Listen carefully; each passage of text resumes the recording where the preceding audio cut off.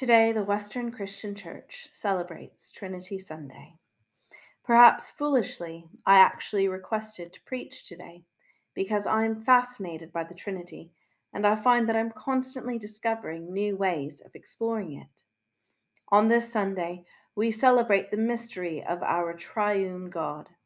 It truly is a mystery, inexplicable for the human experience because there's no other thing on this earth that is exactly the same.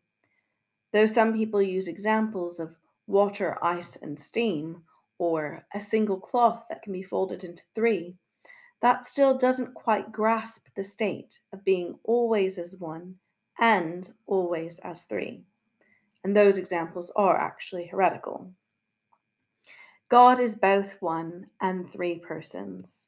We can't actually explain it through analogies and metaphors. One could say it is ineffable.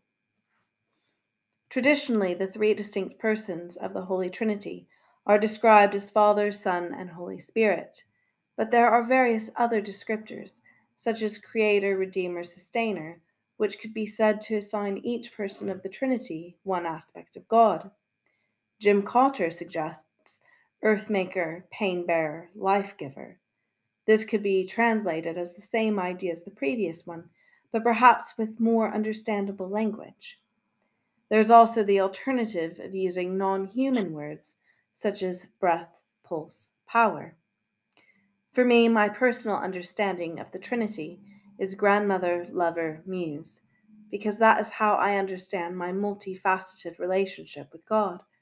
That works for me now on my faith journey, but it was different 10 years ago, and it will likely change again.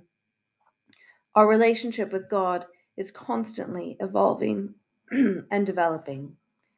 But I think it's vital to come to your own understanding of how you relate to the Trinity, because it is both holy and personal. In order for Christians to grow in our understanding of our triune God, we need to personally connect to create a relationship, because the root of the Trinity is relationship, and the root of God in all her persons is love.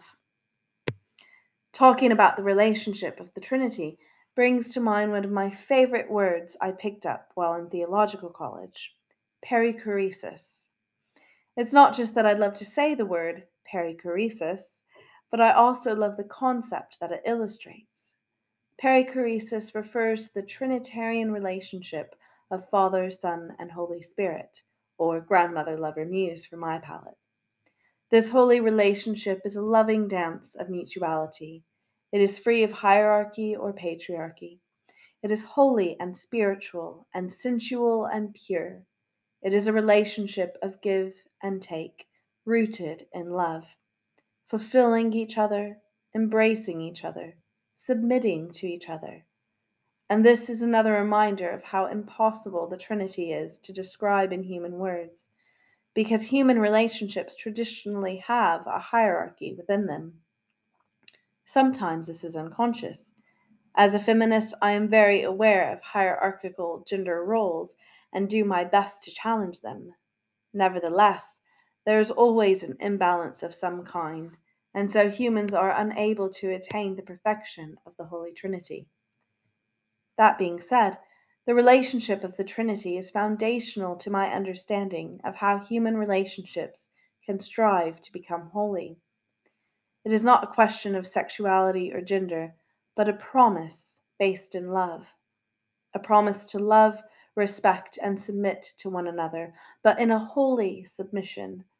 This holy submission is not about one person being inferior or superior to another, but rather both people loving each other as they love themselves, filling in the gaps of the other person, lifting each other up to help each other be the best version of themselves. And it doesn't have to be exclusive to marriages or intimate relationships. Friendships would benefit from this as well. Where there is love of any kind between two people, God is there. In the Christian faith, love is always the answer. Jesus, God incarnate, became a poor and fragile human being, not to show weakness, but to show love. Mary served Jesus, washing his feet with expensive perfume, not to become inferior, but to show love. Mary, the Mother of God, glorified being a servant of God, not because of submission, but because of love. Time and again throughout the Gospels, the stories told reflect love. Within human relationships, love is shown in the mutuality, the give and take between the people involved. Both of our readings today say that we are filled with the Holy Spirit. In the Gospel reading, Jesus promises us that the Holy Spirit will give us the knowledge of God. The Romans reading says our hearts are filled with God's love through the Holy Spirit. Last week at Pentecost, we were reminded that God is always with us, filling us with the guidance, comfort, and help of the Holy Spirit. Since we are all filled with the Holy Spirit, perhaps we can come even closer to the perfection of the Holy Trinity in our relationships. Because when God is at the center, two people become a Trinity. So I encourage you to pray for God to come into your relationships, especially for relationships that have become difficult or painful. Pray for the love of God to be a balm and bring you to a healthy place with that person, even if that means keeping a distance. But also for those relationships that are joyful and life-giving, the love of God can further enhance your bond.